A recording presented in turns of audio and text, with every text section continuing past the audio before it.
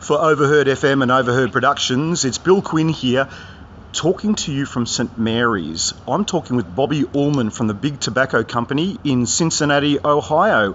Good morning from me, good afternoon from me, and good morning to you, Bobby. Actually, Bill, it's night here. It would be, it's R915, which would be year 21. 2115. See, now, what the listeners don't know is that Bobby and I spent some quality time a day or so ago working out time differences, and usually I'm on my game, but today not so much. But let's move on. So, good evening, Bobby. How are you going? I'm doing great, Bill. Thanks for having me on. Bobby, I always start with the signature thing, which is a trivia question. And Bobby, at the moment, I'm going to tell you that I'm in the hushed, cloistered surrounds of St. Mary's. Now, for $27 million, Bobby Ullman, what denomination of organisation, what denomination of, you can call it a church, but what denomination do you think I am if I'm in St. Mary's? That is a very good question. I thought so. My guess would be Protestant. Protestant is a pretty good guess because there is a very large Protestant community here in Australia, but no. Right now, Bobby, I'm under the fans in the cloistered surrounds of St. Mary's Rugby League Club. Okay. All right, that cool. I wouldn't have even guessed that. My second guess actually would have been Catholic. No, mate, I'm in a football club. Okay. Okay. Well, that went down like it killed him at the last club. Bobby, let's talk about your music. Big Tobacco Company. Now, you're based in Cincinnati, Ohio, correct? That is correct. And how long have you been going for? We started playing together about 4 years ago. And is it people that you knew from school or people that you knew from the community, or was it a drummer needed, please apply here? Well, Bill, that's an interesting story. Actually, the singer is my oldest son. Oh, wow. The drummer is my youngest son. And the bass player and the other guitar player are friends of my sons that they basically grew up with. Wow. So what you're basically doing is you could have called yourself the Ullman Family and Friends Band, and then people would come along expecting bluegrass. But Bobby, what sort of music do they get when they come to see Big Tobacco Company? We are, I have heard our music described in a couple different genres. We're definitely metal, but we don't fall in a lot of the typical genres. We're not, some songs are more thrashy. Some songs are more, it really is. I would say that probably the best description for what we do is progressive or alternative style metal. Progressive alternative style metal. I'm glad you said that because I have a thing about labels, and when I listened, you sent me a link, and I had a bit of listen to a couple of those tracks there, and I was struggling to put a genre on it. Metal's not really where I live, but as I might have mentioned, my son absolutely loves that sort of stuff. If I asked him, he might say, oh, that's that. So progressive alternative metal. Is it one of those things where you'd say, if you're doing a promo, you'd say, if you like, insert band names here, you'll love Big Tobacco Company. Who are we liking if we're going to love you? When I listen to it, it's interesting. There's a couple different things that I heard that I did, that until the album was completed and I really got to listen to everything, what struck me was Evan's voice has a certain anguish to it that reminded me very, very much of Jim Morrison. Okay. So he had that same style, growly voice that Morrison had, but that same kind of almost a weepy sound at certain points. And when you look at the words, the wording is he writes the melody and he writes the majority of the lyrics. The words are very interesting because they're very open to interpretation. A lot of songs people will ask me, what that about? And I'm like, that's a really good question. I wish I had an answer on that one. It's almost as if, take Jim Morrison meets REM style words and put it against almost a Iron Maiden-esque background. That opens up, so we could do this for 36 minutes based on that. We won't, but just a few little things. I was trying to think of a Doors song where I could say, oh, I get that. And the only one that's sort of popping up now is something like Roadhouse Blues. No, LA Woman. That sort of almost pining, yearning sound. Exactly. That was, and it was interesting after I listened to, certain songs on the album, I brought up that Doors album and listened to it and realized that it was so similar that it wasn't even funny. It really amazed me how he had that same. He obviously has a different voice.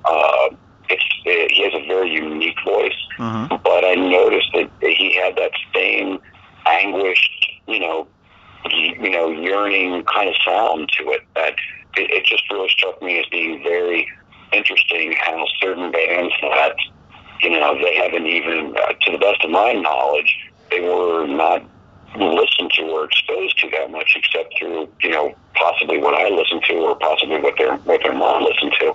But it was just interesting how that just was kind of there. The other thing about that, which could take us up to, 72 minutes, is the fact that some people will say, I don't like metal, it's all screaming and shouting and you can't understand the words.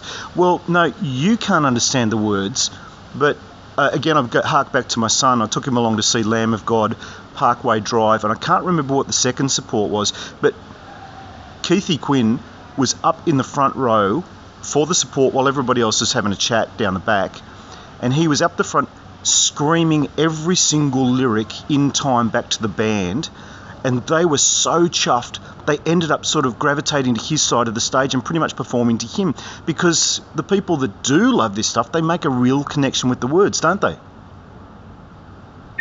I think you're very right on that, because it's a lot of it is they're able to take and draw upon certain experiences from their life, and they've been looking for words to describe those experiences, and now they have a set of words that almost provides a framework as a description form, because it's not exactly what they may have been experiencing, but it fits the situation.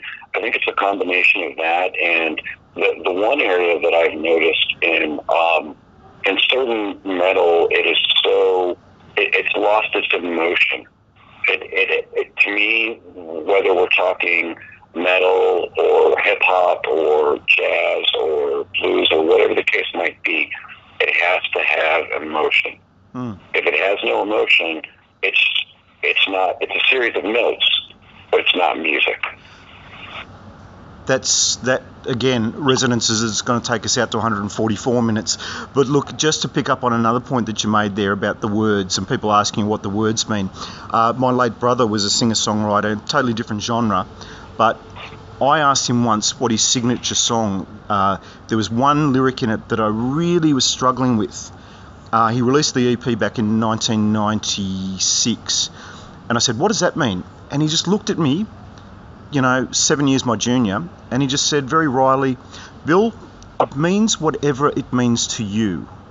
And my friend, since 1996, so we're up to 22 years later, oh no, that's not right, 18 years later, call it 22 years, I'm still almost there, but not quite of getting it. But I tell you what, it's been an interesting, I'm going to use this word, journey to discover those lyrics. Have you ever heard anybody say something along those lines, that those lyrics will evolve in their psyche and they'll actually get a different meaning out of it over time? Oh, absolutely. I have a lot of people who will reach out to me and say, this reminds me of this time, or this reminds me of this time. I mean, as an example, when I post songs about the song, things about the songs, I haven't actually spoken to Evan. It's what it means to me when I listen to it. And then, and I'll go back to him and I'll say, what was this about? He goes, well, more or less it's kind of about this. And I'm like, oh, well, I was way off on that one. I could tell you a story, I will very briefly, of a lovely, amazing singer-songwriter. She's on what I call she's between the first and second tiers. I call first tier your commercial FM, your second tier, your national sort of stuff. Like in Australia, we have Triple J, Double J, and anything on the ABC network, which is the government-owned, for now, networks. So Sarah Blasco sort of straddles the first and second, and I was an MC for her at the Woodford Folk Festival many years ago. Got her album, and then she released a song that's been, even though it's a few years old now, it gets a lot of airplay. And I took a certain meaning from it. And I was actually posted something, tagged her in, and I said, "Oh, this song just annoys me a little bit because it's like a celebration of introversion and la la la la la." And she wrote back and she said, "Actually, Bill, not nastily, just nicely." She said, "Actually, what that's really about," she didn't go the full 9 yards, but she said, "What that's really about is this circumstance happened there, and somebody said this, and I put that together and did that." And I just wrote back and I said, "Thank you so much, Sarah, for engaging and for fixing up my little assumption." And it just goes to show something I learned on my first day of communication study, that all reality is negotiable. It really is. I think and that's the thing I think about art in general. As an example, like, I love guitars and I collect a lot of guitars.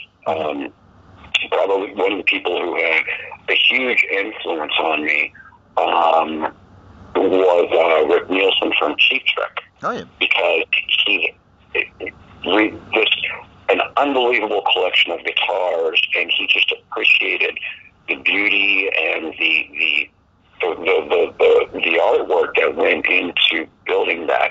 And what really fascinates me about guitars is that you're dealing with a piece of artwork that is used to make, well, more artwork.